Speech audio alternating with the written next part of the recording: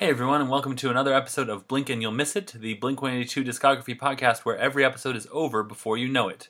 I am James, your host, and happy Friday. It's our first Friday of the show, and I am almost behind on this show. So hopefully I can build a nice backlog of episodes and not be recording this at 10:09 p.m. on Thursday night. Yikes.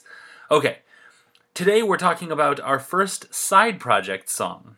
It's All Systems Go by Boxcar Racer. It's track 2 from the only Boxcar Racer album. So let's talk a little bit about Boxcar Racer. On the Takeoff and Jacket sessions, Tom was feeling, quote, bummed out and would often play songs on acoustic guitar in the studio. Then, when September 11th delayed a European tour and the rescheduled dates were canceled due to Tom's herniated disc in his back, the concept of Boxcar Racer was born. He claimed it wasn't, quote, meant to be a real band, but rather something to do in his spare time as an experimental and creative outlet. Boxcar Racer was the name of a band Travis had been in shortly after high school, and DeLonge liked it. Travis had no connections to the meaning of the band name, but DeLonge found connections to the Book of Revelations and World War II. Then he found out that the bomber that dropped the atomic bomb on Nagasaki was a B-29 bomber called Bockscar, B-O-C-K-S-C-A-R, and he was, quote, freaked out. Of course, Boxcar Children is what I always want to say.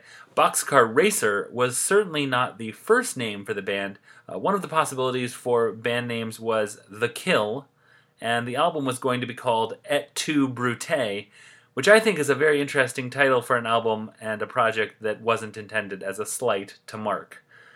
It started as a Violent Femmes-esque acoustic record, but as you'll hear, let's play a clip from this song, it got a lot louder.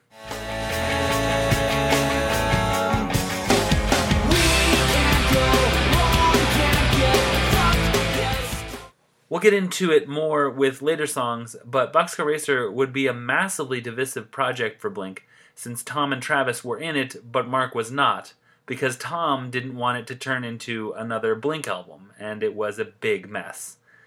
Anyway, the one and only album by Boxcar Racer was self-titled, and unlike Blink albums, which were long, arduous processes, it was recorded in only 6 weeks.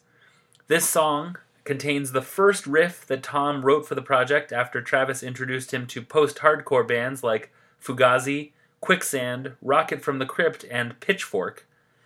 I like this song. It feels like it has a blend of the sentiments of Aliens Exist and the anthems, Anthem Part 1 and Part 2, well, Anthem and Anthem Part 2. I think I've listened to it more in preparation for this episode than ever before, but I have this feeling that Blink and You'll Miss It is going to give me some really great context around which I can hopefully build a new appreciation for both Boxcar Racer and Plus 44, but time will tell on that front. So that's going to do it for week 1. I hope that you've enjoyed the first week of Blink and You'll Miss It. If you'd like to follow me on Twitter, I am at Blink226Racer. You can email me at blink226racer@gmail.com, and the blog is at blink226racer.wordpress.com. I hope you had a great week, and I hope you'll join me next week for another week of songs from Blink-182, Plus 44, and Boxcar Racer. We're going to have 2 different guests on next week, so look forward to that. And I'll take us out on a little bit more of All Systems Go, and have a great weekend. Bye.